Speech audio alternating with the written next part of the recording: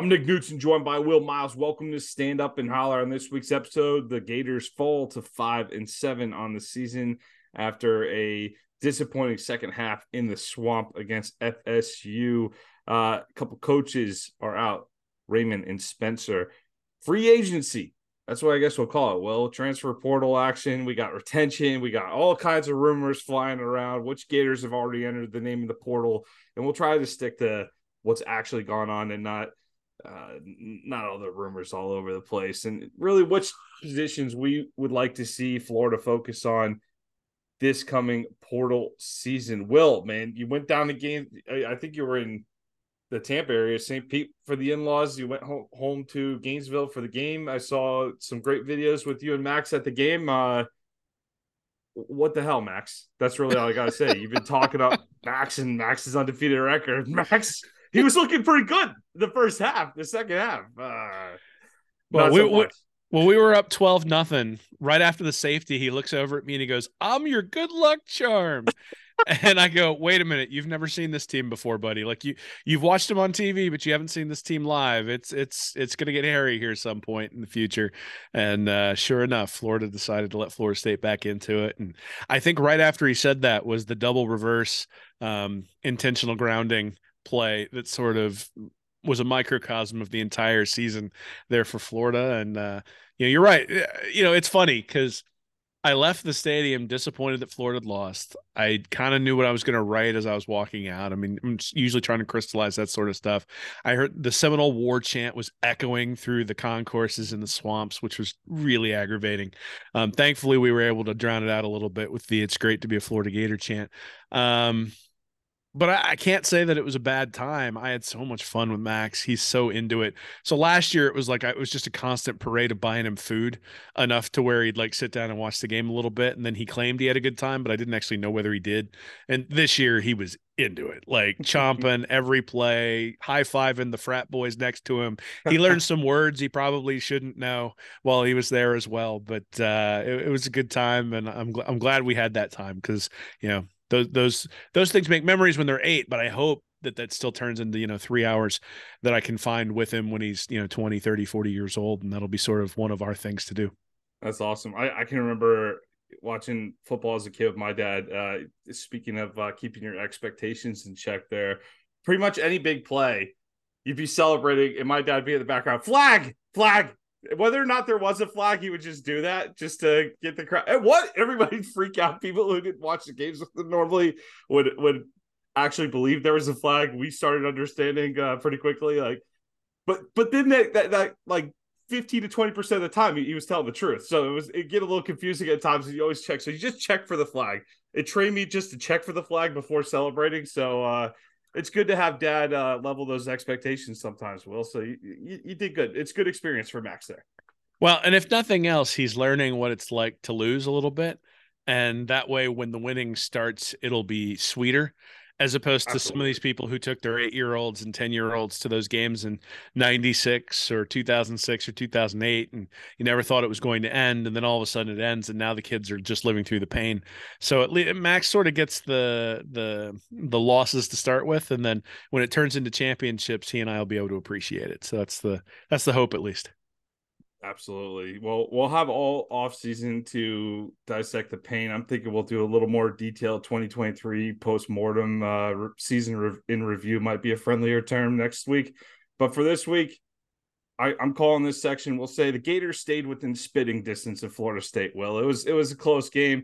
They really came out that first half. That first drive was extremely impressive from Max Brown. He had a throw on third down to the sideline to Eugene Wilson that Kirk Herbstreit was saying was one of the best throws he had seen all season. And it really was a real solid throw to Wilson, well-timed, right on the money, outside of the numbers. Pretty solid stuff from Max Brown. We saw him escape a little bit early, but you get to a 3rd and 3 on that first drive at the FSU 21.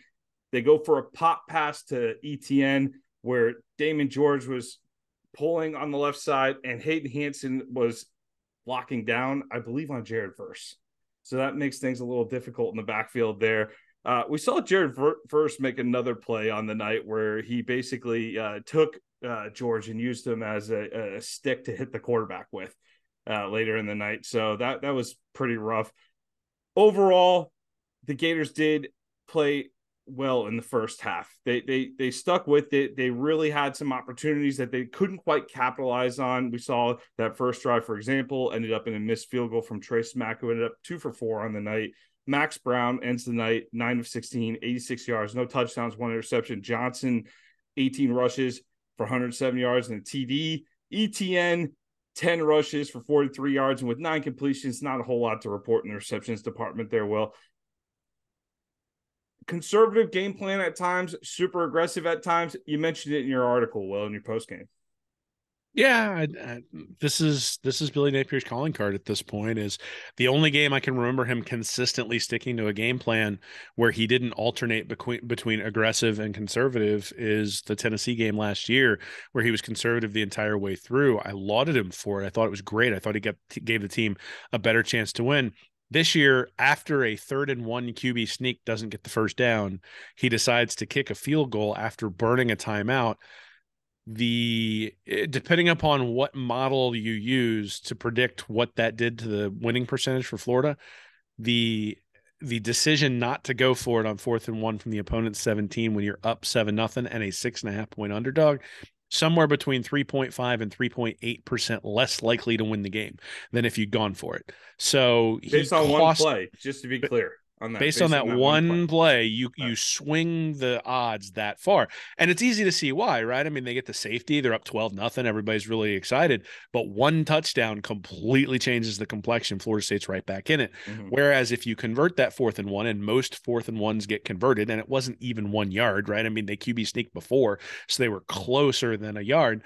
Most 4th and 1s get converted. You turn that into a touchdown. You're up 14-0. If you get the same thing in terms of a safety, now you're up 16-0. That touchdown makes it 16-7. Maybe you're not feeling the pressure as bad when you come down after the big run for Montrell Johnson, where you miss the field goal. Maybe he makes that field goal. Let's say you're up 19-7 going to the half. You feel a lot better about where you are considering how Tate Rodemaker was playing in this game. But look, it still comes down to Florida had 3 explosive plays the entire night. They had a 24-yard pass to Hansen that leads to a touchdown. They had the 52-yard run for Johnson after the Florida State touchdown. That turns into a missed field goal. Then they had a 21-yard run for Johnson, and that turned into a field goal. Florida State had 4 explosive plays. They had a pass to Jaheim Bell. They had a pass to Keon Coleman. And then they had 2 runs for Trey Benson. The 2 runs for Benson came on the same touchdown drive, and then the pass to Bell and the pass to Coleman both resulted in touchdown drives. Florida State had 5 opportunities inside Florida's 40. They scored 24 points. Florida had 5 opportunities inside Florida State's 40. They scored 13 points on those drives. So that's the difference. The difference in the game is that Florida State put the ball in the end zone. Florida didn't put the ball in the end zone. And even the one where they did, they got a lot of help because the roughing the passer penalty was a little bit of pretty generous. I don't know what that was, but had that happened to Florida's defense, I might have hit the ceiling because I just assumed watching it live that he must have gotten face masked. Like I just looked at it and was like, did he grab him by the face mask? Like what happened? And no, he just apparently hit him too hard. I don't know what the call was there. So yeah, look, you know my thoughts on that rule. That's I know. That's something that they really need to look at. There's a pretty unrealistic standard for defensive football nowadays. Well, especially considering Max Brown is relatively mobile, and Florida State knows that coming in. But look, the game was actually closer than the final score indicates. Florida State 224 yards, averaged 3.9 yards per play. Florida, 232 yards, averaged 3.9 yards per play. The difference is that Florida made a bunch of penalties. They had the 2 pass interference penalties. One I think was bogus, but the other one on Devin Moore I thought was appropriate. They had the spitting penalty. Obviously, they had the penalty where they had great field position, but then they blocked a guy too long out of bounds and got a personal foul call on that one. They had the holding penalty that pushed back the field goal that eventually was missed. So all of those penalties that you put in, look, when you're at home, you expect the opposition to make the mistakes. You expect the opposition to have the false starts that kill them on a 3rd and 2 that turns it into a 3rd and 7, those sorts of things. Florida State made a couple of mistakes early on, but really it was a pretty clean game for the Seminoles. That's one of the reasons why they are where they are. And Florida's game, just like it's been all year long, was really dirtied up by all the different mistakes. Yeah, we saw them early on move the ball a little bit against that FSU defense. I think that defense is real solid on the other side there. But at the end of the day, field goals, even, Smack missed a couple field goals. There's some chatter about that. Field goals weren't going to win this game. We had to put the ball in the end zone on a couple of those drives. That's why the 4th-and-1 call that you focus on in your article, which check out Will's post-game article on readandreaction.com. If you haven't read it already, it's a great breakdown of the game. But you really needed to convert and score 6 on those drives anyway. So that's something where you weren't going to get a lot of opportunity on the night. So the few opportunities you had to score, you really needed to punch it in as much as possible on that. It wasn't just the 4th-and-1. It was after the 52-yard run by Montrell Johnson. They have 14 seconds left and about 22, 23 yards to go. Mm-hmm. And they hand it off to Montrell Johnson again. He runs for like 14 yards and they get a holding penalty. But even if they get that and they call a timeout, like, are they really going to then throw like a fade into the end zone or something? Like, it didn't feel like they were going to put the ball in Max Brown's hands to make a throw at that point. And if you're not, then you're just playing for field position and a field goal. Same thing. There was another drive later on where it was very similar, where it was like, hey, in fact, it was the drive where they scored the touchdown. They had 1st and goal from the 2, and that time they decided to drop back to pass. So to me, the interesting part is they sort of alternated between being conservative and being aggressive, and it just seemed odd to me. Like, pick one. You know what I mean? Like, if you think you need to be conservative and you're going to have to ground and pound them, then ground and pound them and really wear them out. Because, geez, Florida held the ball the entire first quarter. And then pretty much held the ball almost the entire first half until the spitting penalty really gave Florida State life. Again, though, that sort of goes back to the theme we've had all year, which is that Florida's team has been undisciplined in many, many, many different ways. And the spitting is just a further example of that, where you can't give the number 4 team in the country, even with their backup quarterback, you can't give that team just gift first downs. And Florida gave them gift first downs multiple times. And, when you do that, you're going to lose a game. Now, Will, you were at the game, but on the replay when they showed the spitting, probably some of the most spit I've ever seen in my life. It was like a wall that came, like he went up and it like just is this entire wall of spit. It was unbelievable. But, it's just one of those things right now, too, where anytime a Florida player does something dumb on the field like that, we're not far enough removed from the shoe toss, That was a big part of the conversation at the end of the Dan Mullen era, where he talked about lack of discipline. And Napier seems to run a good program in terms of guys seem to respect him off the field, at least. But when you make a play like that, I thought you brought up a great example in your article about Kirby Smart during halftime of the Florida-Georgia game, like where you got players who make an undisciplined mistake like that. They get heated in the moment and they choose to lash out rather than think of the team first. And we clearly haven't built that into the culture quite yet. Well, and Kirby calls him out on the halftime interview on national TV, right? Like that's the thing is I wrote the word that what I wrote was that they respect him, that they play hard for him, but that they don't fear him. And I don't mean like fear him like an abusive father or something like that. I mean, they don't fear that there are going to be consequences when they do something stupid. We haven't even mentioned the targeting on the quarterback run by Rodemaker that extends the final drive for Florida State with Jadon Hill. Now, look, that's a tough one to hold up on. I get it. It's instinctual, all those sorts of things. But one of the things that I wrote about coming in the preview is that Rodemaker does not juke when he's a runner. He is not fast. He is not mobile. And so you don't need to go lead with your head. You can break down, wrap him up, and bring him to the ground. It's not like trying to tackle Jaden Daniels, where you better come in like a rocket because you're going to have to hit him when he's not expecting it, because he will juke you out of your shoes. That's not who Rodemaker is. And so, to me, that the lack of discipline sort of cascades its whole way down the field. And if I'm a player who's playing with discipline, I'm mad that these other guys aren't being required to do it. And so that to me is a place where you're going to start to see some, like when you talk about somebody losing a team, like that's where losing a team comes from, is when certain people have different rules than others and the rules aren't tied to winning, right? Urban Meyer talked about, treats the stars like stars and his crap like crap. And while that does create a split, it's also all in service of winning the game.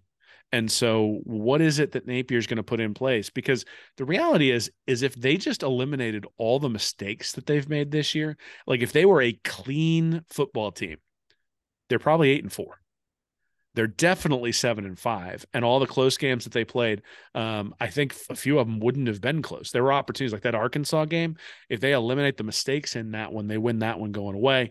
The Missouri game, if they don't have the mistakes they have in that one, they probably beat the Tigers. This Florida State game, I mean, it was right there for them to take, and they got really fortunate that Jordan Travis wasn't playing and weren't able to take advantage of that either. And you go back and look at each of these games that they've lost, and I can point out 5 or 6 things that just gave the opposition points. And in the Kentucky game, giving them points doesn't really matter. In the Georgia game, giving them points doesn't really matter. But in the Missouri game, in the Arkansas game, in this Florida State game, all of a sudden those things start to really matter a lot. And this team isn't good enough to make those sorts of mistakes, and they keep making them. And eventually that comes back to Napier. Yeah, that's what we've been saying. Not enough margin of error with this team. Although I will say I was not upset with the Jadon Hill penalty because I'm just so desperate to see a defensive back on this team hit anything that I was like, you know what? We got to take the good with the bad. It's progress here. Like a little bit of contact from a defensive back. That's nice to see. The other play that was talked about a whole lot was the reverse. You had the lead, you had the momentum. You call a reverse that ends up in an intentional grounding penalty where Brown's forced to throw it away because he's got about 3 defensive linemen in his face after a slow developing reverse is called. Look, it wasn't well executed. It's one of those things though with trick plays. If they work, the coach has guts. Scared money don't make money. If they don't, you're crushing them for being conservative the whole game. It didn't work. It's kind of the way I assess that play. It just didn't work. It's not something that, hey, in that moment you had good field position. That's not the moment to do it. Fine. That's fair critique. But I like the instinct to try to make a play in a big moment and swing the momentum overall. You can disagree with the play call all you want. I like the instinct on it though. I mean, I think it comes back to process, and I Napier went into this game thinking he was going to be conservative. And then in a few key spots in the game, I already mentioned they had 1st and goal from the 2. They decided to drop back. Max Brownie gets sacked. They convert that one into a touchdown, but only because of the penalty on Florida State. And then they're ultra aggressive up 12-0 with 5 minutes left when they had an opportunity to at least pen Florida State deep, right? They could have pinned them back again. Rodemaker has done nothing in the first half. The Florida State offense has done nothing in the first half. So if you came in thinking we should be conservative, then I think you should be conservative. The other thing is it's easy to forget, but they ran that exact same play against South Carolina and got the exact same result, right? And Florida State's a better defense than South Carolina. But it was the exact same thing. Graham Mertz had somebody in his face, threw it away, got an intentional grounding, and Florida comes back and wins that game. So nobody says anything. To your point, nobody says anything about that disaster of a play. But they've called that play before and it didn't work. And so that's one where we really got to examine why that play is not working, why the quarterback is getting drilled before he even has an opportunity to catch the ball, and more importantly, why our defense isn't showing when they're running it in practice that thing's going to be a disaster because they've run it twice now and it's been an absolute catastrophe both times. Again, I think from a play calling perspective, something that complex and complicated, especially when you factor in they only let Brown throw the ball 3 times in the 3rd quarter.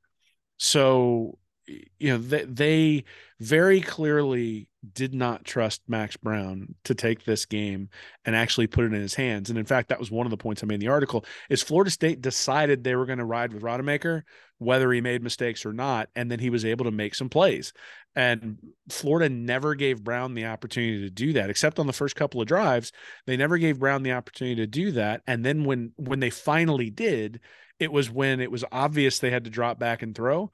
And that's not his game. He's a mobile quarterback who runs read options and those sorts of things. They only ran one read option that I can really remember, at least one keeper. It was on a 3rd down and I think like 6, and he ran for 10 yards. And then they tried to run a QB draw on 3rd down later in that drive and it got completely sniffed out. But like in my mind, they did not utilize him in the way that they probably should have, given what they tried to do through the air with him, which was essentially nothing. And especially in that second half, they just sort of curled into a shell and said, we hope we can hold on to a 15-14 lead. And with this defense, that's a tough ask. And, So again, though, I go back to the entire game was a conservative game plan, except for a few little times. And I guess that's sort of what Napier was thinking, but I also wonder whether it's just the emotion of being a play caller and going, last one didn't work, this one will, and sort of, pushing through that is really an area where having an offensive coordinator would help, because it would divorce the decision of when to go for it and when to be aggressive from the guy who's actually calling the plays. Mhm. Because we've all experienced that, right? I mean, playing a game of Madden, even like you make a play call, it doesn't work out, and you're sitting there and it's whatever, it's 3rd and 5 and you gain 3 yards, and all of a sudden it's 4th and 2 and you got to decide what to do. And if you're the play caller, you make choices different than if you're just watching somebody play off to the side. So I think in many ways that's one of the benefits of having the play calling from the decision making, not in one entity necessarily. The 4th and 2, run a little drag out of the slot. That tends to work pretty well in Madden. That Well, if it's is. Florida, they're going to run double slants. They always run double slants. Yeah, I'd like to see him push the ball downfield next year a little bit, man. This is a lot of side to side action this year. I'd like to see it push down the field a little bit next year, but we shall see. We're going to see a different look on this Gators team next year, starting in the coaching staff. Sean Spencer of the defensive line and Corey Raymond on the defensive backfield. They are both out, fired by Billy Napier after the season here. I have to say I'm surprised on both of these in terms of my expectations from when they were hired. I think both of these coaches have a phenomenal resume. Spencer, well known from his time at Penn State. He was with the New York Giants before he came to Florida. And then Corey Raymond, of course, a legend out of LSU. But in terms of on the field results, you just didn't see the impact the last couple of years from any part of the defense. It's not just like it was just Spencer or Raymond. This defense has not clicked. It has not improved. It is pretty much a replay of what we've seen since 2020, essentially.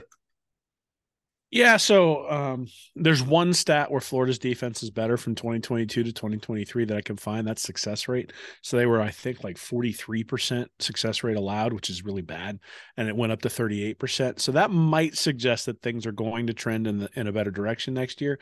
But they were so susceptible to giving up explosive plays this year that it didn't look good at all. They were 124th overall in yards per play allowed. That's after being 105th last year, but they were 118th in yards per rush allowed, 126th in yards per pass. They could get zero pressure on the quarterback. They were 87th in sacks per game, 1.8 sacks per game. And when they didn't get a sack, the secondary couldn't stop anybody either. Again, I just sort of go through the list of people. So Cam Jackson's a transfer. You got Desmond Watson, Jalen Humphreys, Caleb Banks, Chris McClellan, Jamari Lyons, and Will Norman. Who in that group really took a step forward? You got Human Milan, then you got Boone, who was hurt. You got Tyreek Sapp, and then you got Kelby Collins, Cameron James, and Hill there as true freshmen. Who in there really like jumps out at you as an impact player? I know Human Milan was named to the All SEC team, but I mean, was he really a difference maker? I think I've got questions there. And then if you look at the cornerback position, you got Jadarius Perkins, who didn't last the whole season. You got Hill, you got Marshall Kimber, then you got Devin Moore, Ethan Pouncey, you got Jakeem Jackson, you got Denson, you got Dijon Johnson, and even at safety now you've got Jamarcus Weston, who transferred or who moved from receiver to safety. Didn't really see him out on the field much. You got Miguel Mitchell, you got Kamari Wilson, looks like he's going to be transferring out. Dakota Mitchell, you got Aaron Gates, and you got Bryce Thornton and Jordan Castell, who played most of the year.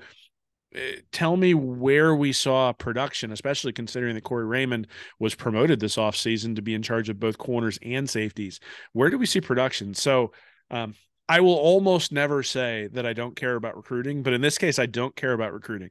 The defense was so bad, given the talent level that Florida has. Like, if Florida was like the same level of defense of Kentucky or South Carolina or Tennessee, then I'd say, all right, maybe this is a rash decision. But this team was worse than Vanderbilt. And so the irrespective of what kind of talent you bring in, there's been zero development at all at these positions where we're seeing anybody flash like outstanding level skill on a consistent basis. And so, look, I think everybody's fair game at this point. And my guess is, you think about like a Think about like an NFL team. If they hire the coach first and then they hire a general manager, inevitably that general manager comes in and there's tension between the coach and the general manager, and eventually, like usually a season and a half later, that head coach is gone. Now, typically when those hires happen, it's indicative of a dysfunctional organization. But think about it, right? This entire staff was here. Patrick Toney leaves. Austin Armstrong comes in. Again, I think that's, you got a defensive coordinator and his job is absolutely on the line next year, right? And so you got to let him pick the groceries, and that old Bill Parcellsism, right? He's got to have people he's comfortable with, people that are going to help him achieve his goals. And considering that there weren't, I mean, there's nowhere where I can look statistically and say, oh yeah, like better days are coming. It's just, they're going to have coaches who make a difference and make the production of the guys who are already there be much better than it was this year. With Bateman staying on board with the linebackers, do you think that's because he absolutely knocked out of the park in recruiting? I think so. I mean, he has about an A+ in recruiting. So those guys, if he's attached with those guys, maybe don't want to mess that up. I would say in the defensive backfield, I think we've done okay on the trail. I don't know if we've done Corey Raymond level expectations where we're expecting to get some solid 5-star candidates in that defensive backfield. The one you do get with Kamari Wilson didn't really pan out in 2 seasons in Gainesville. However, it's only 2 seasons. We'll get to it in the transfer section, but man, the portal, it's got its ups and downs. So we'll just leave it at that for the moment without getting too much into it. But Spencer, oh, sorry. So what I'll say is that the linebacker position for Bateman, I thought Derek Wingo got better. I don't think he's great, but I think he got better. I think Shamar James was playing at an all SEC level until he hurt his knee. I think Scooby Williams was much better than he was last year. I think they got kind of what you expect from a transfer in Taraja Mitchell out there. Manny Nunnery, okay, not great.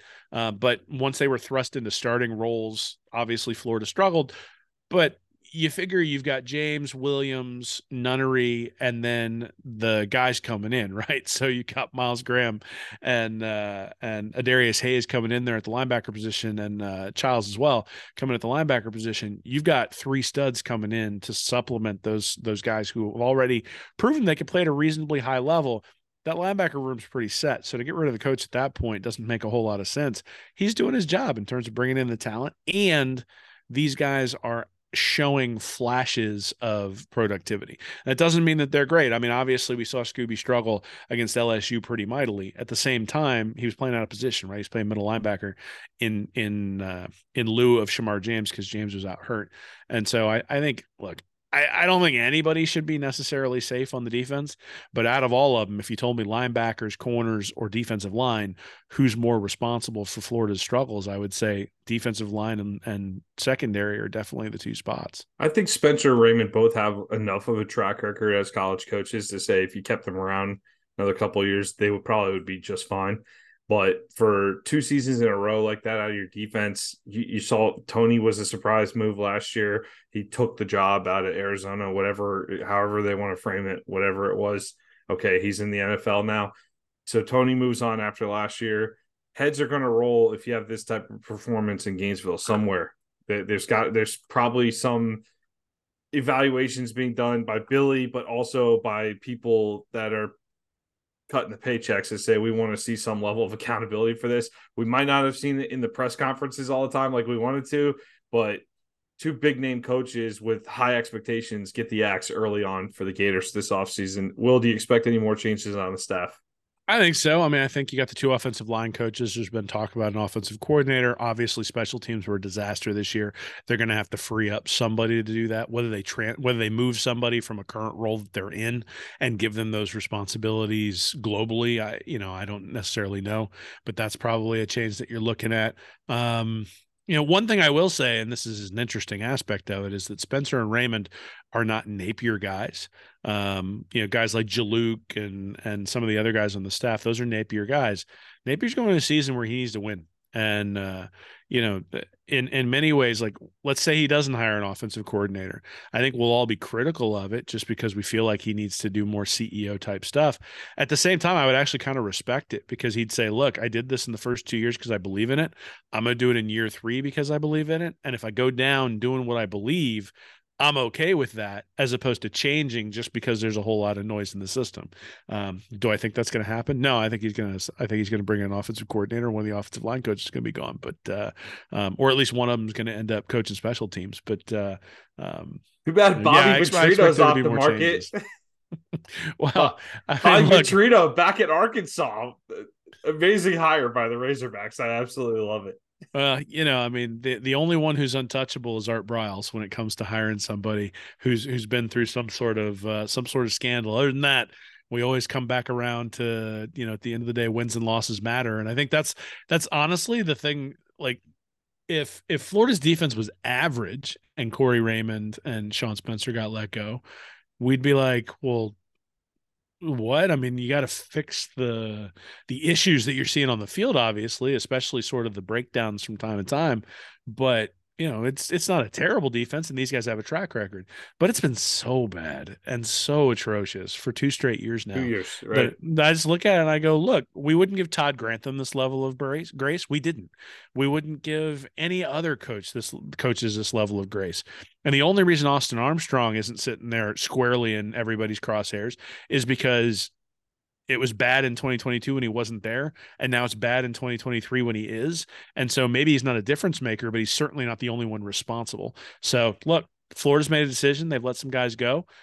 They have deemed that those guys are part of the reason that the defense has struggled. And so if the defense continues to struggle, it'll be very clear that that lies on Billy Napier and Austin Armstrong, not Corey Raymond and Sean Spencer. And hey, hopefully those guys don't. I mean, I hope they go on and succeed, but I hope they don't go on and succeed next year and sort of prove the point that it was Napier and Armstrong. But that's going to be the experiment, right? Was it the staff? Was it the staff and its coherence or cohesion, or was it just you got a defensive coordinator who really isn't that good, and we're going to eventually find that out? A lot of what you pointed out in our magazine with Armstrong that came to fruition with his defense, minus the actual getting pressure on the quarterback. Was it just not a great fit with some of the guys in his system this year?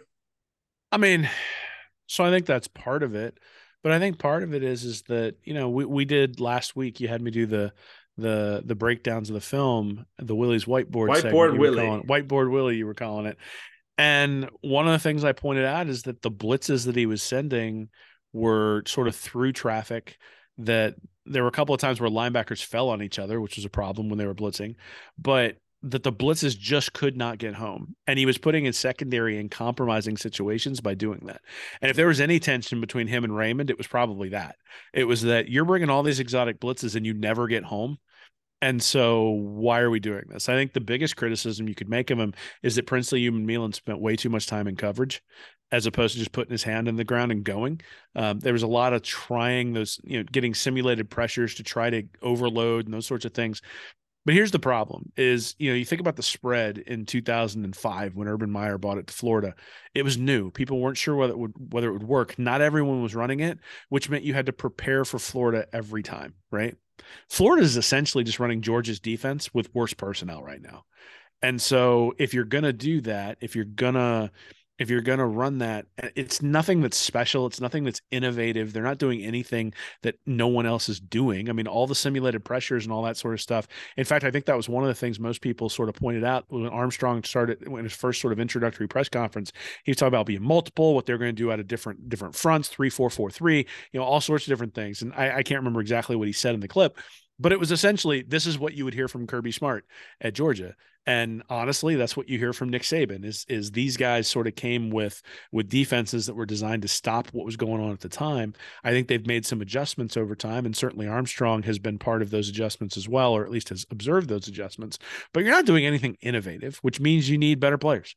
You need superior players to get to where you need to go. Now, look, should Human be getting to the quarterback more often? Yeah, I think so. Should a guy like Desmond Watson be holding up more in the center? Absolutely, I think he should.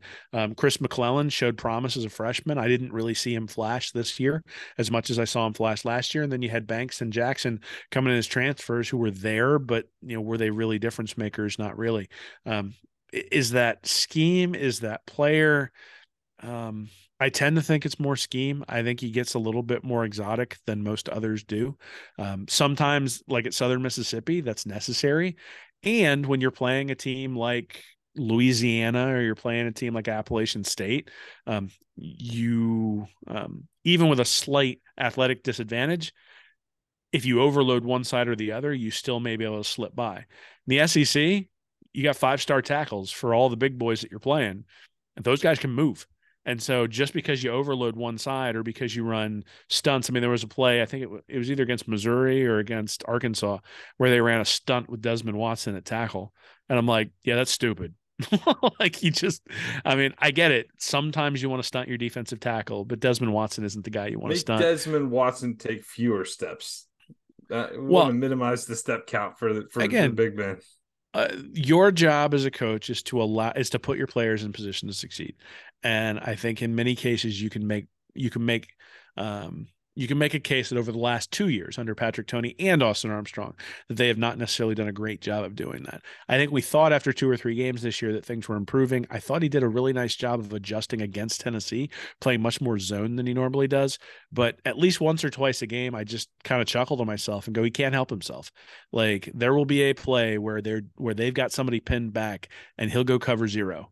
And you're just like, why? Like, what was the point? I'll actually have to go back. I haven't thought about it. I'll have to go back and look at the Florida State game and see whether some of those big plays they got in the passing game were ones where he essentially set up man to man and was really coming after Rodemaker, or whether it was just the Rodemaker made a play. But yeah, look, I haven't been an Austin Armstrong fan from the start. This year certainly has not has not improved that view anymore. I hope that he improves. Now, he did improve significantly at Southern Miss from year one to year two. They got a lot more pressure year two than they did year one. So hopefully that'll be the hope for Florida, is that with more talent coming in this 2024 class, transfers that they're going to bring in as well. And then you also factor in that these guys have been in the system for a full year, and hopefully that there's full cohesion with the coaching staff, that all that stuff will amount to, they'll probably still give up a bunch of explosive plays. But if they're actually creating explosive plays, then maybe you can take that trade off and the defense takes a jump. We shall see. I know people talk about Napier being on the hot seat going into next year. I still think that's a little premature. I think you need a little more time than 3 years. I'm tired of 3 year cycles. Well, we have all offseason to get into that, but I'll tell you who is definitively on the hot seat next year is Austin Armstrong. There's got to be significant improvement on that defense based on what we saw in 2023. All right, let's move on here. Transfer portal. Now, it is Wednesday night at around 10:15 p.m. right now while we're recording this. So this is the information is accurate as of now.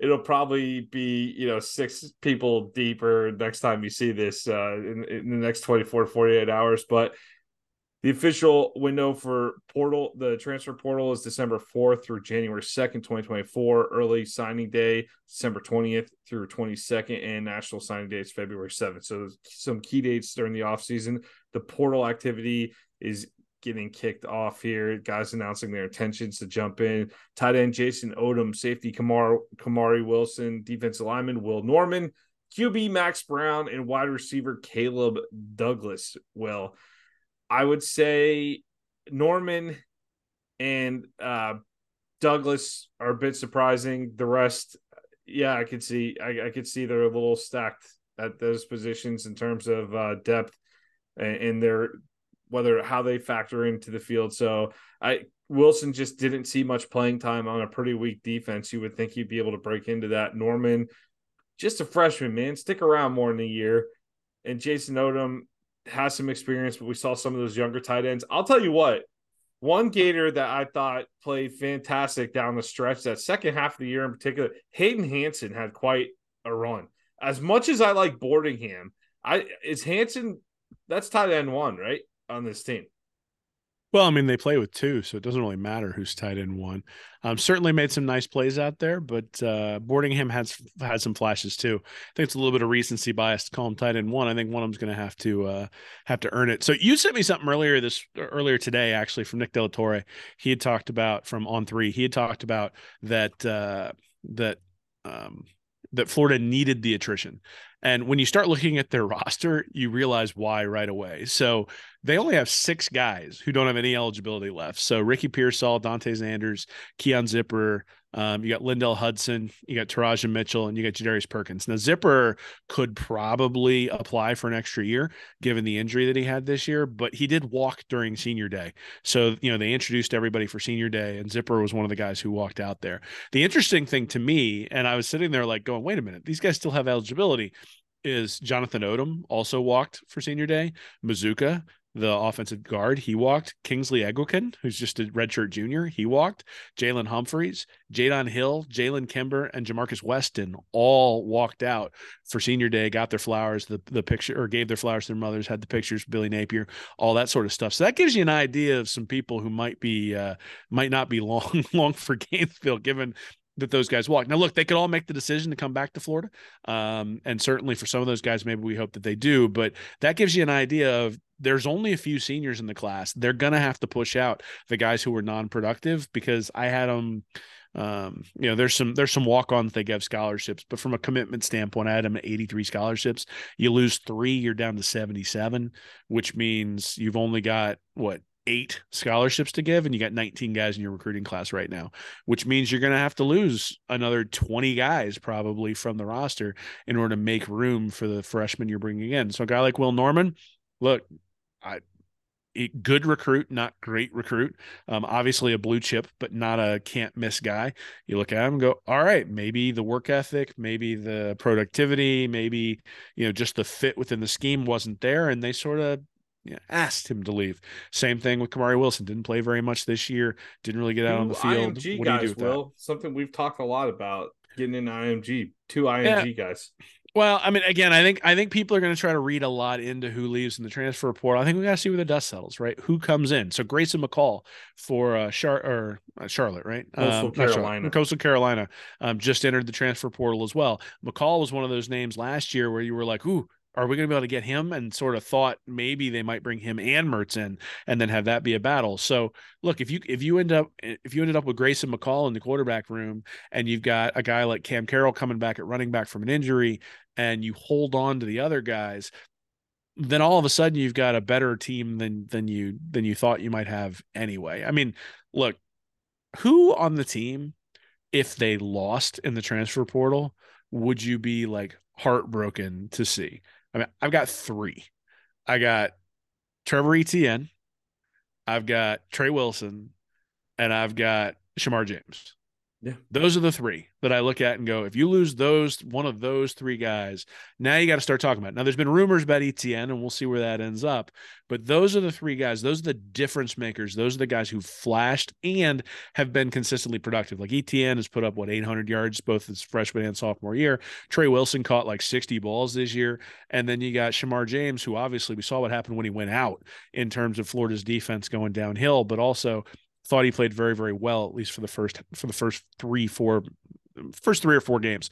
I thought he played pretty well. I mean, other than that, is there anybody that you look at and say, based on what we've seen at Florida, if they left, you'd be heartbroken? Like, I think guys like Jakeem Jackson, I think guys like Dijon Johnson, I think guys like Sharif Denson, I think guys like Thornton and Castell, like, we hope they stay because we've invested in them from a freshman year perspective. Now let's get the spoils from that. But there's nobody other than those 3 that I look at and go, absolutely, you have to hold on to that guy. He's a guy who makes your team better. Let's make sure he stays here. Yeah, I would like to see college football do something about the annual free agency for every single player on the roster. There needs to be some ability with NIL to lock people up a little bit for at least a couple of years. Like, I like the idea that kids are allowed to transfer now, that players are free to explore that opportunity or take advantage of, what they can get in the market. I think Matt Rule was talking about quarterbacks today. He says the quarterback on the transfer market goes for anywhere from $1 to $2 million. Good quarterback on the transfer market. Like, you have a chance to go do that. Go do it.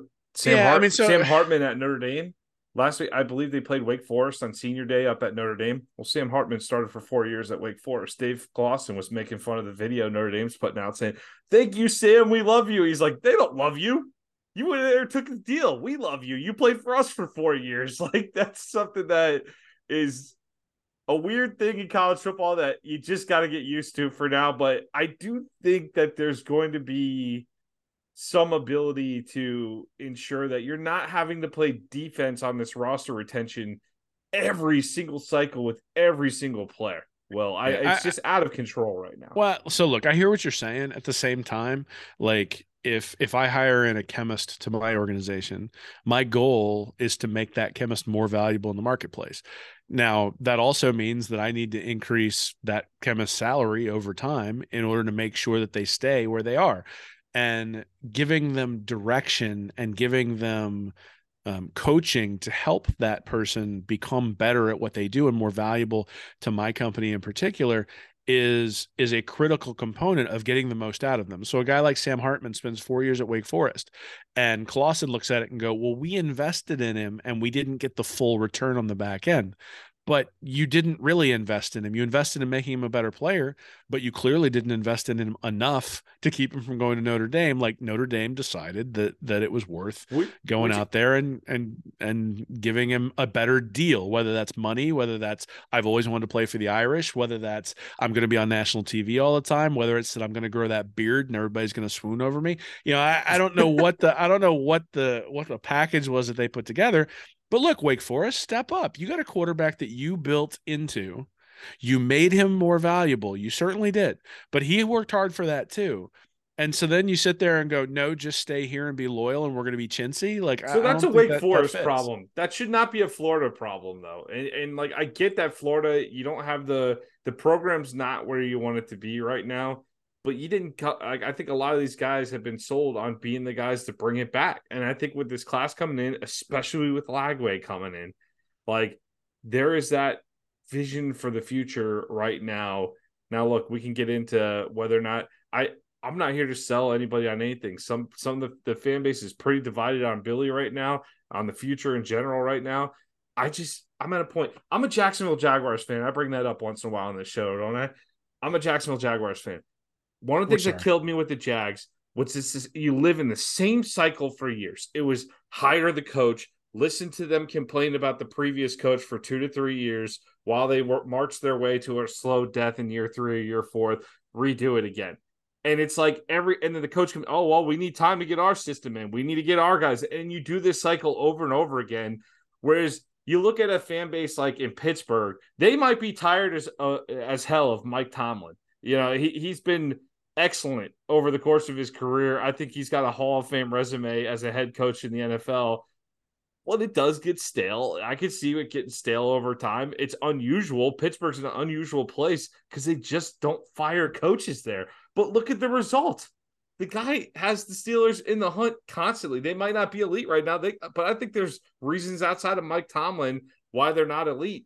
But they just have that consistency in Pittsburgh that, look, unless you hit the home run on the Urban Meyer coming in, Steve Spurrier was such a unique story that, you know, that's your kid, that's your guy that won the Heisman.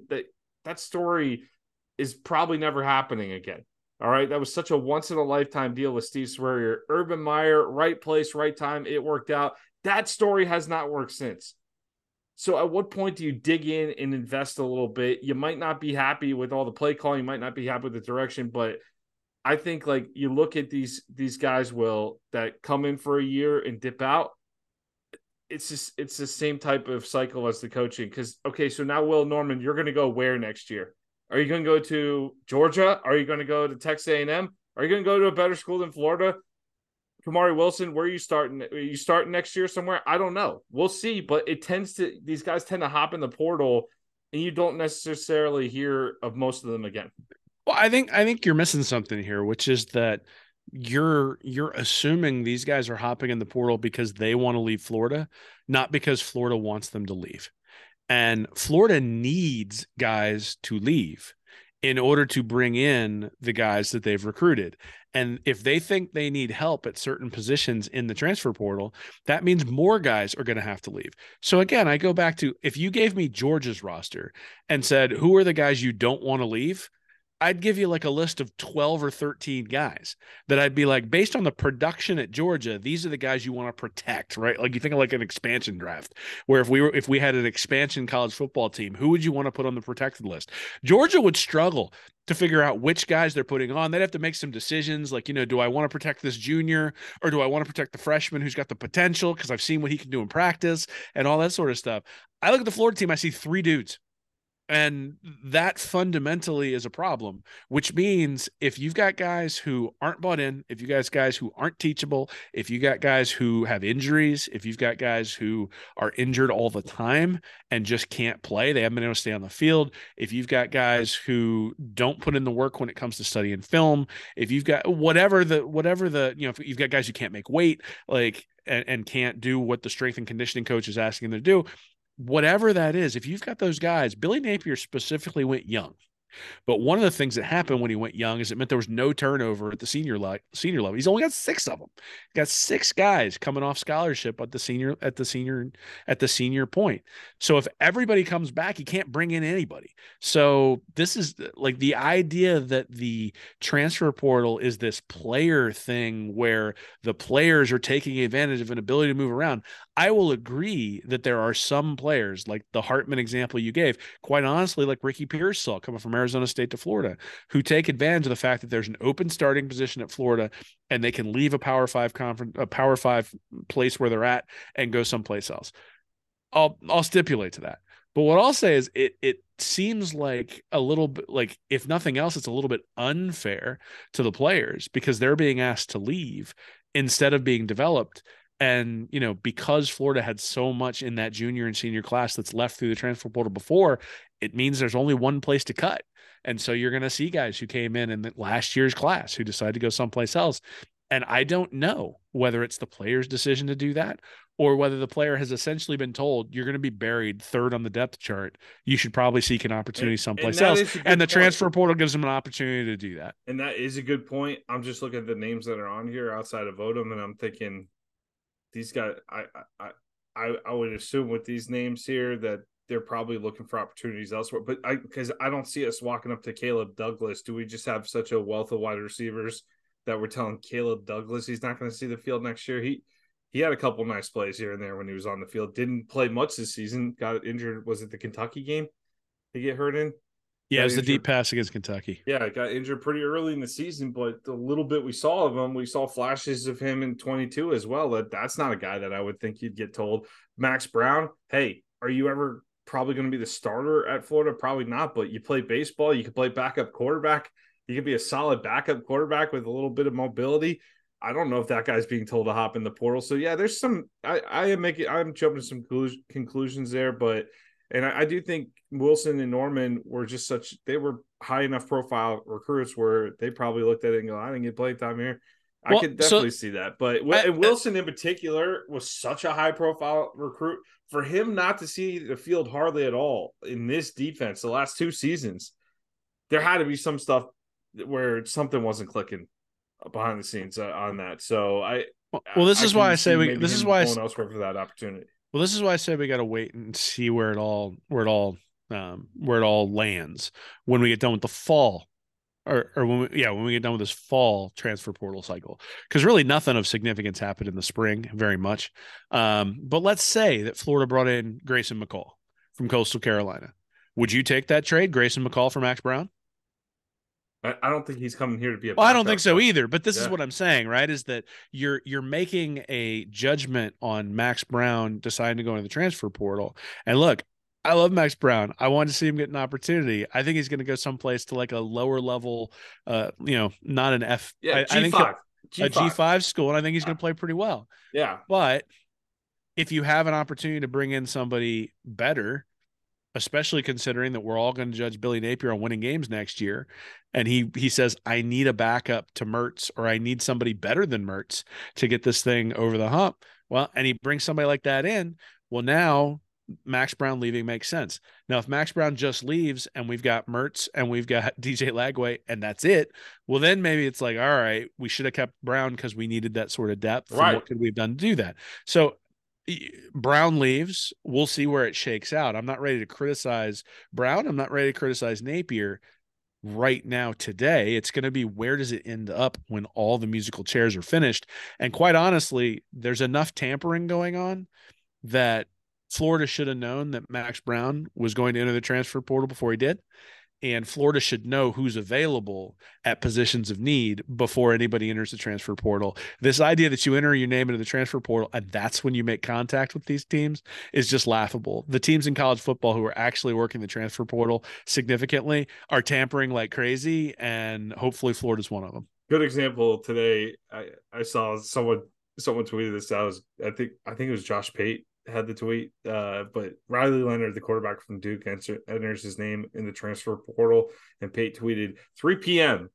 Riley Leonard enters name in the transfer portal. 3:01 p.m. The entire internet, the entire college football media knows it's Notre Dame, and they go. Bud Elliott's got his Instagram page. He's followed all these Notre Dame guys. So yeah, to your point, these deals are likely getting done. There's all kinds of tampering, but I think it's the Wild West still in terms of the rules with the transfer stuff. It's a little frustrating though from a college football perspective, because you're used to seeing like a guy like a Kamari Wilson. People are going to look at him. Oh, he didn't work out. The guy's been on campus for 2 years in college football in the past. If that guy starts by the time he's a sophomore or junior, you get 2 to 3 years out of him as a starter. That's fantastic. But it's immediate expectations nowadays, and if you don't get them, you're in the portal. You see it with freshmen all over the country. It's not a Florida thing; it's a college football thing right now. Well, and if you're Kamari Wilson, you think you're a excellent defensive player. You look at what happened on the Florida defense this year and wonder why you're not in the game. Now, maybe there are legitimate reasons for him not to be in the game, and maybe that's something that that Napier and Armstrong and Tony are going to need to be criticized for in the future if he goes someplace else and shows out. Certainly the transfer portal, like you mentioned, you had a great article or great piece in the magazine, the preseason magazine we put out, talking about all the transfers Florida's brought in, and it's been a really mixed bag and really kind of a, I would say a net negative. Not so mixed. Not so mixed. Well, it's been bad, right? They have not gotten a lot of production out of the transfer portal. So, if you ask me who I want out of the transfer portal, I want people who are Power 5 proven, like guys who are starters at the Power 5 level, because Florida needs starters. Florida doesn't need a backup linebacker behind Scooby Williams. They need a guy who can come in and play starting linebacker. Florida doesn't need a backup defensive end behind Justice Boone. They need a defensive end who can come in and start. They don't need a backup corner. They need a guy who can come in and make Jason Marshall compete for his job. So to me, it's not even really a positional thing when it comes to who you're bringing in. It's do these guys have experience and a track record? So Riley Leonard's going to go to Notre Dame. Okay, that's great. Notre Dame knows exactly what they're getting when Riley Leonard goes in there. They're not guessing based on profiles from high school or anything like that. Same thing when USC got Caleb Williams to come from Oklahoma. He played at Oklahoma. They knew what they got. Plus, the head coach there, Lincoln Riley, knew him because he was at Oklahoma and then strafed him. But to me, those are the ones that make a lot of sense. If you're bringing in a guy who doesn't have a track record, then it requires a lot of coaching and you're not necessarily always sure of what you're getting. You can make the argument at quarterback. Maybe that doesn't matter so much. Jaden Daniels' profile wasn't great at Arizona State, but that was a guy who was starting at a Power 5 level. Same thing with Graham Mertz. It's a guy who started at a Power 5 school. I think I kind of underestimated that coming into the year, to be honest with you. I think the track record of Mertz made me underestimate that. I still don't think he played great. I think he hit his ceiling, but I think that ceiling was limited. But still, he played better than I expected him to. And so, I'll eat a little bit of crow on there and say, hey, maybe targeting guys who have been starters elsewhere is a critical part. Now, look, Mizuko was a starter at Baylor, and he wasn't necessarily lights out there at right guard, but he did play a bunch. He was a starter, right, for Florida, beat out the other guys who were in there for that position. So to me, that's the thing, is let's go get starters. And I don't care what position they're at. And honestly, no position at Florida should be safe after a 5-7 season. You talked about the defensive coaches and somebody being to blame there, but some of that blame has to land on the players. And you go 5-7 at the University of Florida, that's just unacceptable. And you have a defense as bad as this one is, it's unacceptable. So bring in guys who can be starters, who have already been starters, And if you got to guarantee him a starting spot and that means you demote somebody else, hey, that's just the way it is, because you don't get to go 5-7 and then crow about how you've already locked down your job. Like, everybody should be fighting for their job at this point. Yeah, I don't think the transfer portal should be about numbers. I think it should be about a few high-end acquisitions. You see, that's pretty much the way Georgia, Bama, Ohio State, that's pretty much the way those guys run it. Of course, they got the rosters to back that up. But you go in, you strategically say, you know what, we're a little light at receiver. Let's go get ourselves a experienced starter at receiver that can play right away. Georgia goes in, they go get Dominic Lovick, Ra Thomas, a couple of those guys. I know they haven't necessarily been the premier receivers at Georgia this year, but they're there for as solid contributors at times. So it's like, I don't even know that you use the portal to close holes. I don't think Florida's good enough to figure out let's close holes. Florida just needs good players. So if there's a guy who's Cameron Jackson, for example, this year, I know the defensive line wasn't great at times, but he flashed at times. He announced he's coming back, by the way. But like that was a solid pickup through the portal this year. Sure. And if you have the opportunity to bring in a guy who's going to compete with Cam Jackson at defensive tackle, and he's been a starter at a Power 5 school, I think you do it. Like, I don't think anybody's job should be safe after you've gone 5-7, especially on the defensive side of the ball, considering how bad that's been. And so, if you're Georgia, you go, we're light at receiver. Let's bring in a guy who can help us there. But there's a reason for that, right? Is you've got Carson Beck and you've got Vandergriff and you've got, 5-star guys lined up all over the place. And the expectation is those guys are going to be ready and able to step in if anybody gets hurt, or if anybody has discipline problems, or if anybody decides to transfer out. The issue with Florida is that they clearly don't have that right now, which means just find guys who can play football. Get those guys out there and find a way to get them on the field. And if you get if Ewan Meelan decides to stay and somebody else who plays that defensive end position is available and is an awesome player, go get them. And having two guys who can rush the passer, really, like, that's a luxury that Florida kind of could use, as opposed to sitting there going, well, we already have somebody at this position. We wouldn't want to make them mad. Let's make sure we bring, let's not bring them in. Screw that, man. You got to bring in good football players. I don't care where they are, just good Power 5 proven football players. Bring those guys in, let them compete. Right. Yeah, I'm looking. So I just wanted to put numbers to it there. Thomas and Lovett for Georgia, 72 combined receptions on the season. So neither one of them's lights out, but pretty solid contribution on the receiving side for the Georgia Bulldogs through the transfer portal there. So whereas you go through our transfer class last year, I think the attempt was there. You saw, look at the offensive line. We'll end on this question, Will. What positions do you want to see addressed in the portal this year? You look at the offensive line last year. I thought they did a great job at least attempting it. I think George was a guy you looked at and you went, okay, didn't work out at Bama. He's got potential there. Goodwin came in from Kentucky, left the team before the season for personal reasons.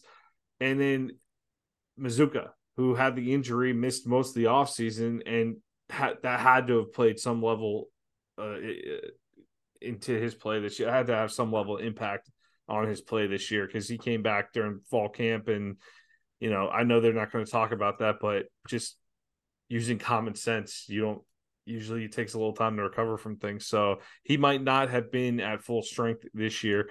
So the offensive line didn't really get addressed that well because George ends up coming in.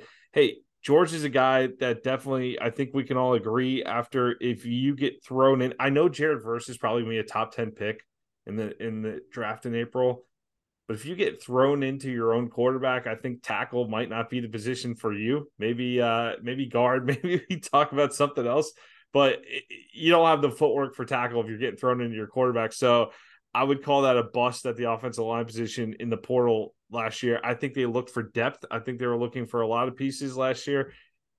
Some okay performances in the portal.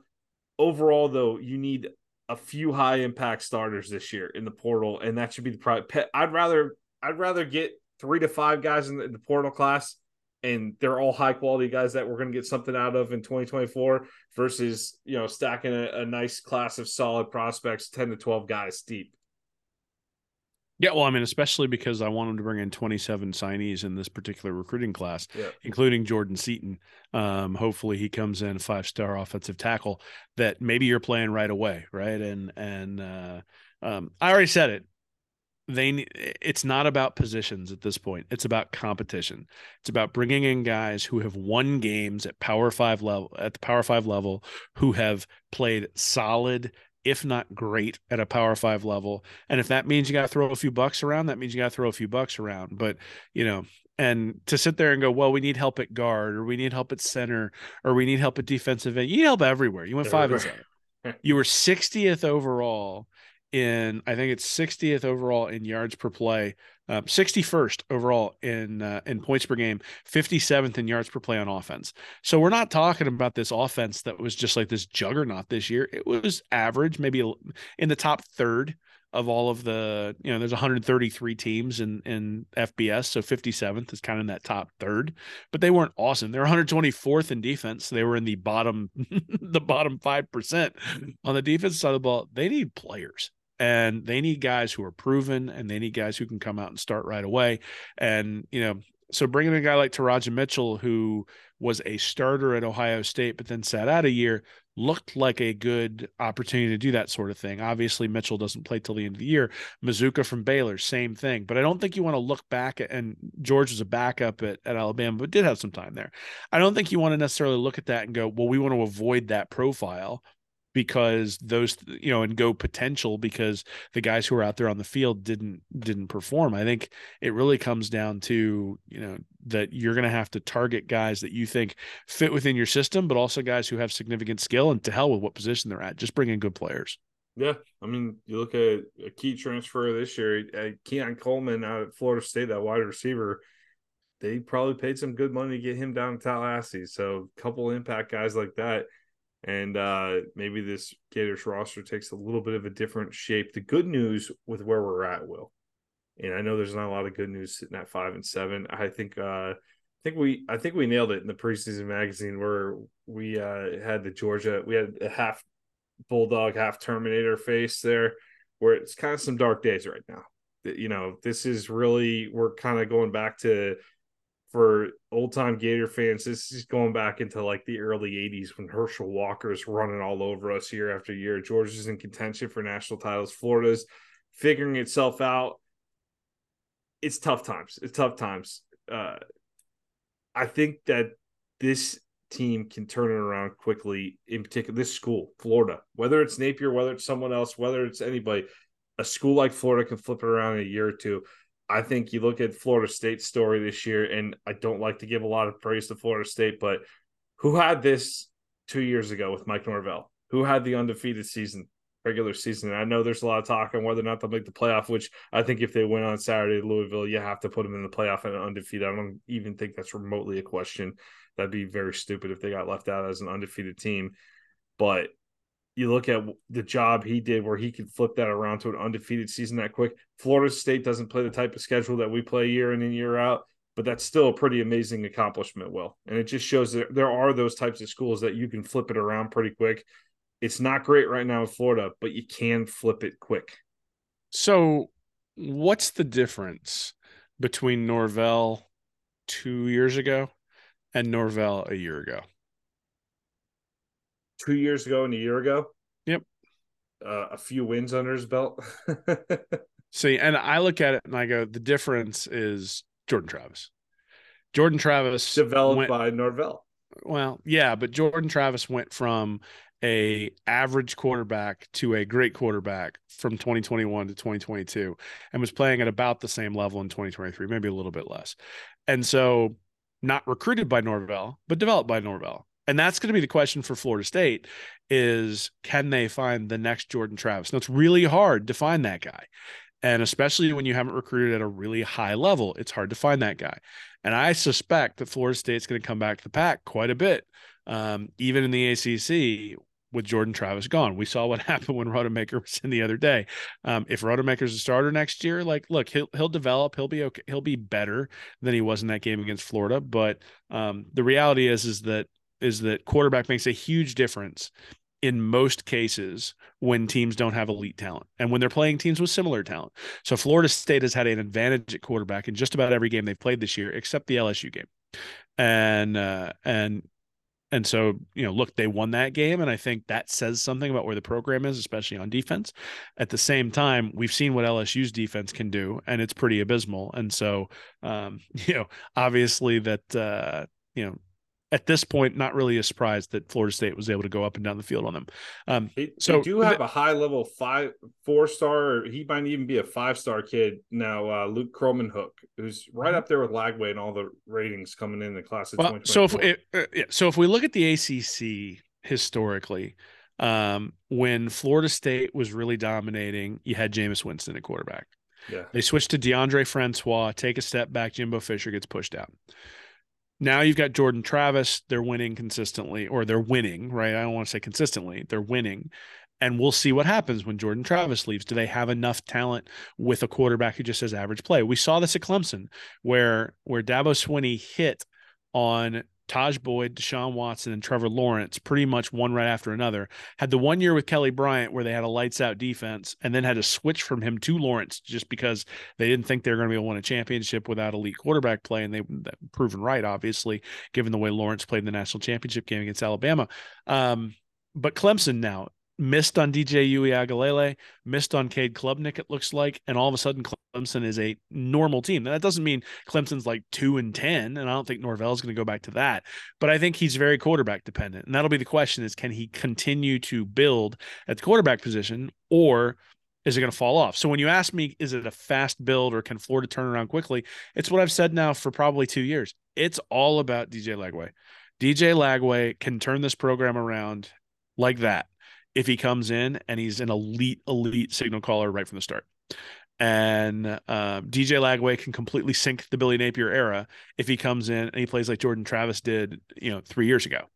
And that's unfortunate for him because it means that there's going to be an awful lot of pressure on him. Everybody's going to want to see him next year. And, if the defense doesn't improve by leaps and bounds, Graham Mertz isn't going to be enough to get the wins. And eventually they're going to have to bring Lagway in and throw him in. And maybe he's ready, maybe he's not. I don't know. But to me, that's the thing, is if you're looking at anything that's going to turn around, if Florida scores 50 points a game this year, they win 8 or 9 games. Right. I mean, if they can be a truly elite offense and chuck the ball all over the place and have a quarterback back there who's making unbelievable decisions, and Lagway can run too. So all of a sudden you can run a lot of the stuff that Napier ran with Anthony Richardson, but hopefully with a guy who's more consistent through the air. This can be a really dangerous offense. Again, though, that has to happen, right? Like, he has to hit on that guy. If Napier hits on DJ Lagway, he's going to be here for a really long time, because irrespective of what's around Lagway, the games are going to be fun to watch. Florida's going to score a bunch of points, and everybody's going to sit there. Exactly what we said in 2020 with Mullen, where it was an 8-4 season. But man, that was a lot of fun watching the ball go up and down the field on the Florida offensive side of the ball. Now, it would have been much better if the defense obviously could have held its weight. But even a bad defense with a Lagway who's chucking the ball over the place, I think will get Napier quite a bit of time. So to me, that's the turnaround. The turnaround is the quarterback position. If you're not going to have elite units elsewhere, look, Georgia and Alabama and Ohio State to some extent can get away with the Jake Cokers of the world and compete for national championship. We just saw Michigan and Ohio State. The difference in that game is quarterback, right? Mm-hmm. And McCarthy played great. McCarthy plays great, and the Ohio State quarterback has sort of struggled all year long for an Ohio State quarterback, and the talent level is close enough that Ohio State has now 3 straight to Michigan. Georgia and Alabama, same thing. Like, Stetson Bennett played really well. But the fact that they went with Bennett to start with was that sort of acknowledgement that we've got these elite guys out on the field. We just need someone who's not going to screw it up. Let's bring in the guy with experience. And then it turned out that Bennett was more than just that game manager that you sort of saw from the start those last couple of years. And like I said, Alabama, I mean, geez, they've had guys there who have absolutely been game managers. And then they got in the run where they had Jalen Hurts and they had Tua, and then they had Mac Jones and Bryce Young, and now Milroe comes in, and everybody's like, how could he? But even with that, they're 11-1 in the SEC championship game with Milroe. And actually, when you look at his stats for the overall year, Milroe's pretty good. Had some rough sledding to start with, but has turned into a pretty good player. But again, still, I think most Tide fans only care about a 31-yard completion right now. That's absolutely true. But my point is that you don't need an elite quarterback if you're one of those three programs. Every other program has to be like Clemson. They have to find their Taj Boyd. They have to find their Deshaun Watson. They have to find their Trevor Lawrence. Now, by the time Clemson found Deshaun Watson and Trevor Lawrence, they had already built up with Taj Boyd. And you can remember Clemsoning was still a thing when Taj Boyd was a quarterback there. They lost that game to West Virginia where they gave up like 75 points with, I think, Taj Boyd as the quarterback. And that may be what's around the corner. But a 10-4 season right now, losing a bowl game, or 10-3 season, losing a bowl game in an embarrassing fashion would be a welcome change for Florida right now. And so certainly if Lagway can deliver that, then that's where the hope lies. All Texas A&M's coming into the Swamp September 14th. You got, of course, we're opening the season with Miami. I think Samford is sandwiched in between there. Miami on the August 31st, Samford on September 7th, and then so 3 straight home games at least to open the season next year. A&M comes in. A&M hires Mike Elko from Duke, the former Texas A&M defensive coordinator, who spent 4 of Jimbo's 6 years in College Station. And that's the guy that's going to fix it. Well, I like Elko a lot. I think he was awesome at Duke. But you paid $75 million to get rid of a guy, to hire a guy that had been there for 4 of the 6 seasons that the guy who you fired was there for. So what? Explain that one to me. Make that one make sense. He's going to modernize the offense or whatever. Yeah. But that's a lot of money to bring in a guy who was on staff with Jimbo Fisher. I'd be making Steve Adazio for offensive coordinator jokes here at Florida if that was sort of the approach that they took. I want to first see that we're not going to hire him for offensive coordinator before I make any jokes. So let's make sure we're not going to hire him first, and then we'll start making those jokes. Wow. Look, I mean, college football is ridiculous at this point in terms of the amount of money that flies around for the coaches. It's one of the reasons why I don't get bent out of shape when it comes to NIL and these guys transferring. I mean, look, every single kid at Texas A&M should have the opportunity and the right to go wherever he wants to go at this point. And honestly, probably even hold on to the money that they were given or promised under NIL auspices there at Texas A&M. It's a completely different coach. And, you sit there and you look at it, you go, God, this guy's got a $95 million contract. He'll be here for all 4 years I'm there, no doubt. And people get antsy and fire him. And the reality is there's 3 elite teams in terms of recruiting, and everybody else is sort of fighting for table scraps. Now, Napier has gotten Florida into that conversation. He's not quite there yet, but he's getting them into that conversation. And so, to me, the recruiting is still the thing that makes me hold on. If he was recruiting like Dan Mullen right now, I'd tell you, there's not really any hope. But the guys they've got in the fold, if they can get them to commit for early signing day, if they can bring in a guy like Seton, if they can maybe flip a guy like Jeremiah Smith from Ohio State, I don't know how realistic that is. But if you can bring in that sort of talent, then all of a sudden I'm looking at it going, the way to judge Napier is not whether the team looks good on the field. It's whether that 2025 class looks the same as the 2024 one. And then you're talking about having a level of talent where the on-field stuff doesn't matter because you're winning games by 25 points as opposed to having to get every single thing right. And look, I mean, Florida State wasn't without air in this game. And even when we played Georgia wasn't without air, but they're so much better than Florida that Florida has to be without air. And that's really, I think, where the program needs to get eventually. But in terms of short-term turnaround, it's all about Lagway, man. Always has been. I think we need to start analyzing recruiting classes the same way NFL draft guys analyze NFL drafts. They say give it 3 years. Give it 3 years, let it simmer, let it cook. Then you analyze what actually happened in that draft.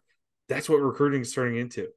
2026, let me know how this 24 class turned out, because it's going to look a lot different. If you go back and look at the 21, 22, and the 2018 through 2021 classes, not a lot of those guys are sitting on this roster today. So it's just a different world of college football today. So I know the common saying is like, yeah, don't get excited about recruits until they sign on the dotted line. It might have to be don't get excited until they get to their junior year. Is that what we're going to have to start saying? Well, like they're going to either come in, because I still think as freshmen, you're not making – you look at a guy like Eugene Wilson. Would you say that guy has an NFL future just seeing his talent level? Sure. Yeah, that guy looks like a clear-cut dude that's going to be playing in the NFL one day.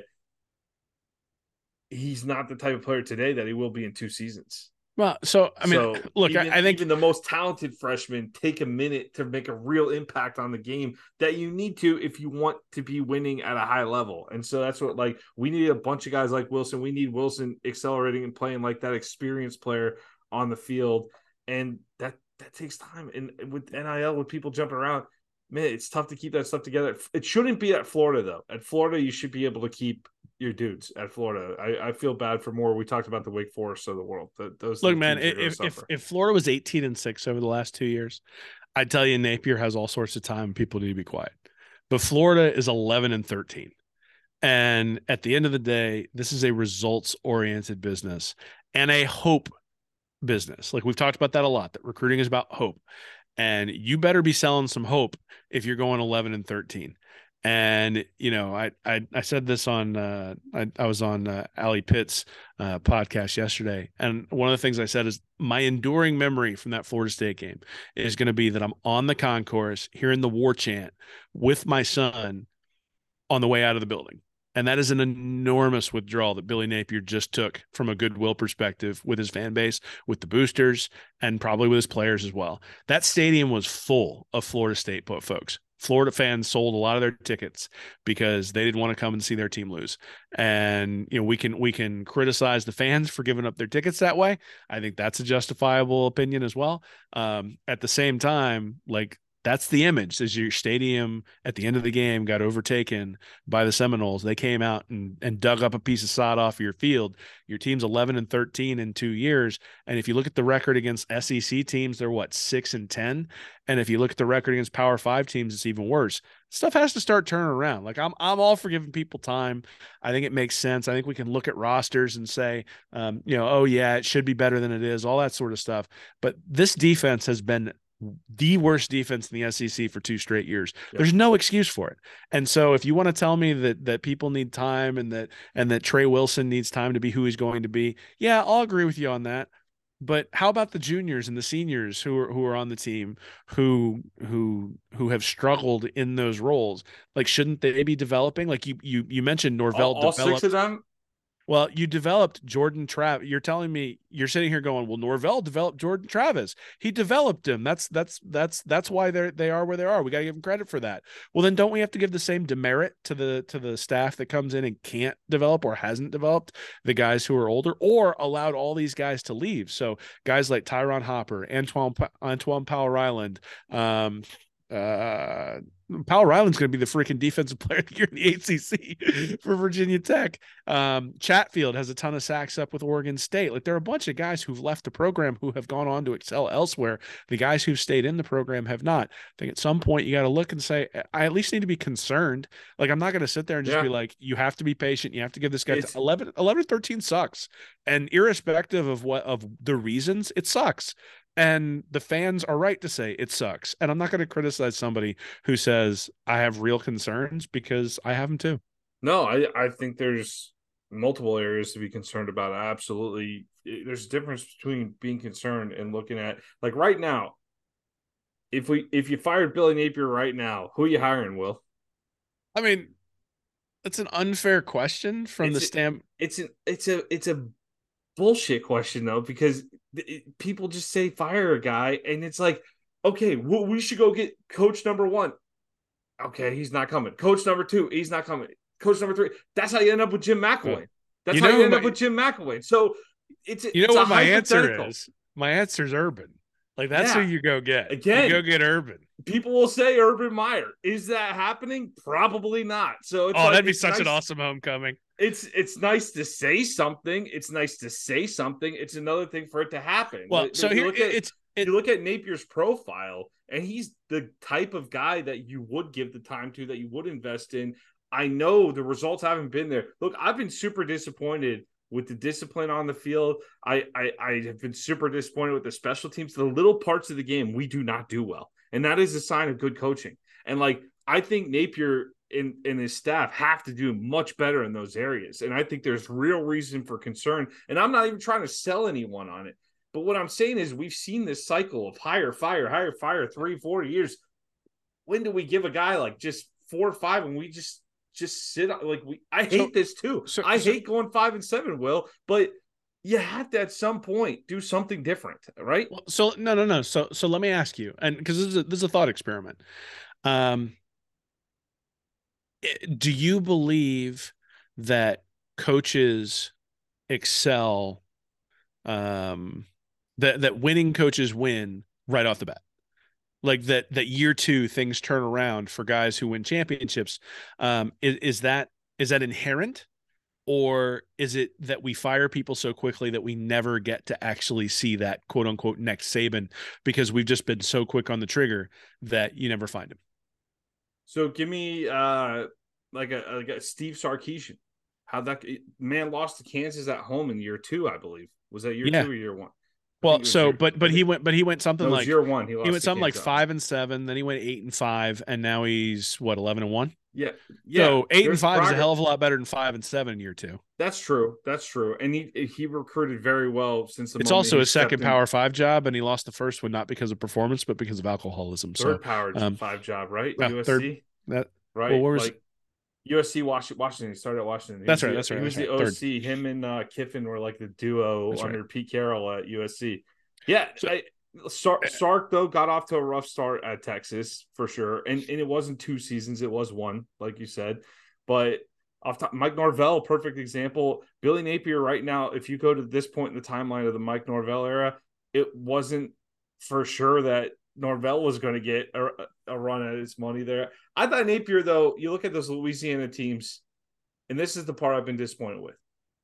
They were well-coached teams out of Louisiana that played some good football, good clean football. I know you can point to some different things. I think I saw a thing on Twitter today where a guy was reaming Napier because he took a safety that made it a 3-point game late in the game against Appalachian State for Louisiana. I didn't understand that call at all either. Okay, fine. So you could go back and find calls that you don't like from Napier. You can do that with any coach. But I thought we were going to have a cleaner, more organized team on the field. I thought that we would see like less penalties. I thought we'd see clean special teams. I was totally expecting that out of Napier. I've been disappointed by that so far. And at this point, one of the things you look at, we talk about the recruiting. That was something a few years ago. Most of our fans, I was in this club too, where it's like, hey, yeah, Kirby's great at recruiting and he's great at not starting his 5-star quarterbacks. That's awesome. And Dan Mullen can start a 4-star kid and make him look like a 5-star kid. So you can give him a play like that. Hey, if you're just a recruiter and not the game day guy, Kirby's proven that he could build so much talent that you can be solid at both. I think Kirby has done an excellent job. But you look at a guy right now like Mario Cristobal down in Miami. Everyone knows he's a hell of a recruiter. I think they just flipped the 5-star defensive lineman that's been recruited, that's been committed to Ohio State since July and out of Chicago, I think. And now he's coming down to Miami. Flipped the kid earlier tonight on Wednesday night here. Mario, though, the kneel with Georgia Tech this year, the lack of kneeling, I should say, at the end of the game, where you could have just run the clock out, but you choose to run the football. The criticism on Mario is that great recruiter, not a great game day coach.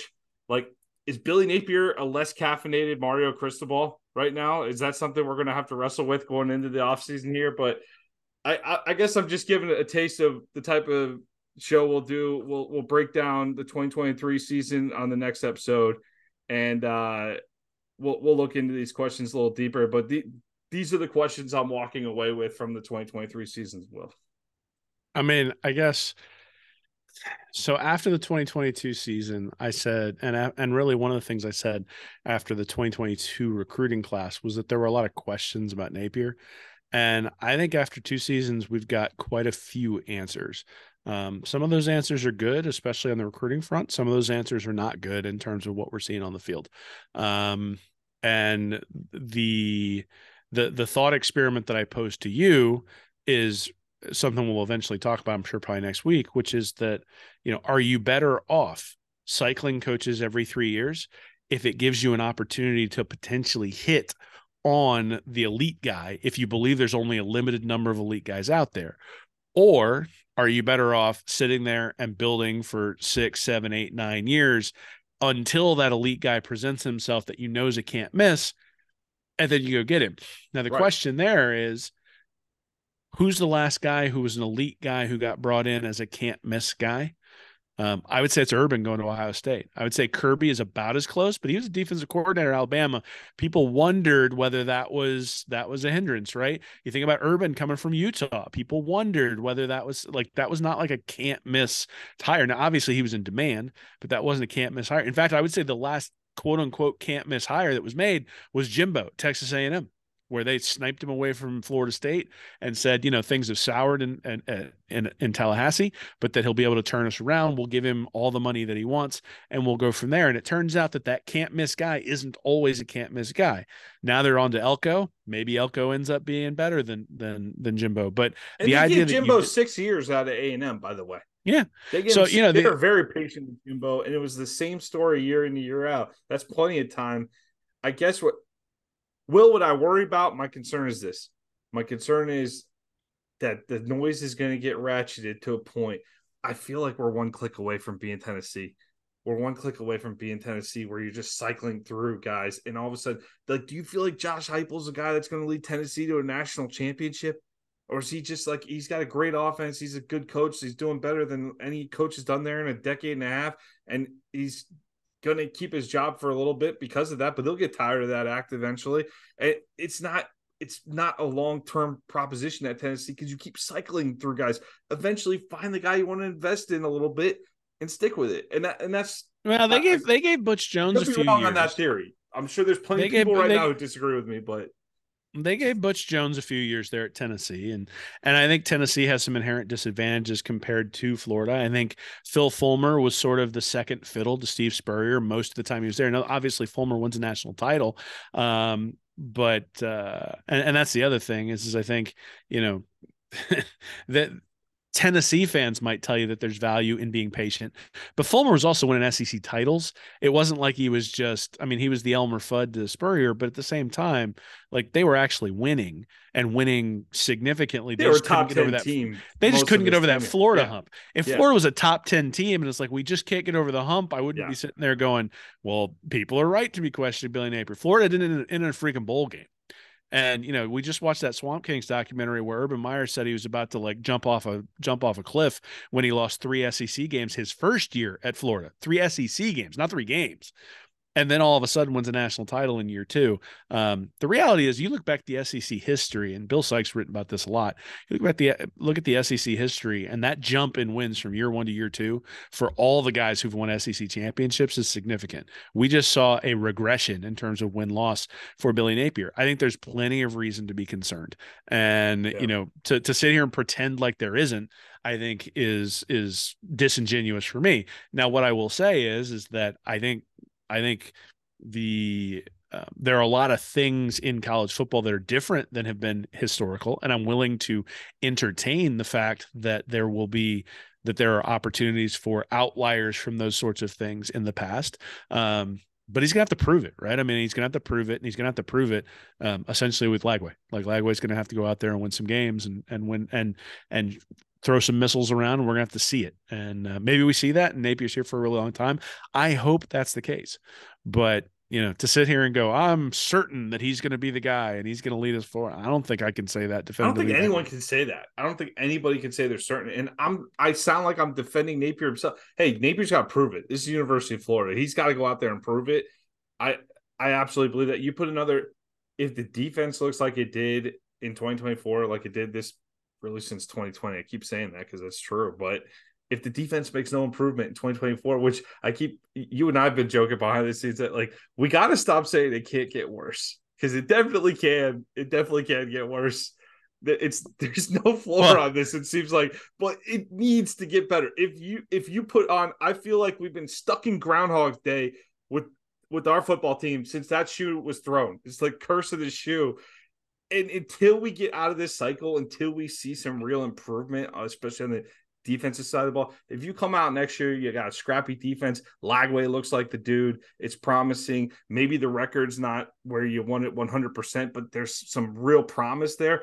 I do think that 2025 is definitely happening. I think that 2024, though, you have to really show some market improvement by the end of the season. Yeah, I think so. Look, we got a lot of time to talk about this. Florida and Billy Napier have given us a lot of time to talk about this. So All I want to say to wrap things up is go Louisville. Yeah, knock them out, man. Let's ruin that. Let's ruin that season. I'll be go Cards, go Cards. All right, got carried away at the end there, but there's a lot to talk about. Well, we're just heading in off season mode. For those of you that stuck around, we appreciate your time. For everybody else, we'll be here week in and week out every off season like we always are for Will Miles. I'm Nick Knutson. Have a great week, everybody, and go Gators. Hey, everybody. Thanks for listening to Stand Up and Holler. If you're interested in more information from me and Nick, you can go over to readandreaction.com. You can like and subscribe our YouTube channel here at Read and Reaction, or you can go to patreon.com/readandreaction to support us, get extra information, and we do Ask Anythings over there every once in a while as well. So check us out. Thanks for listening.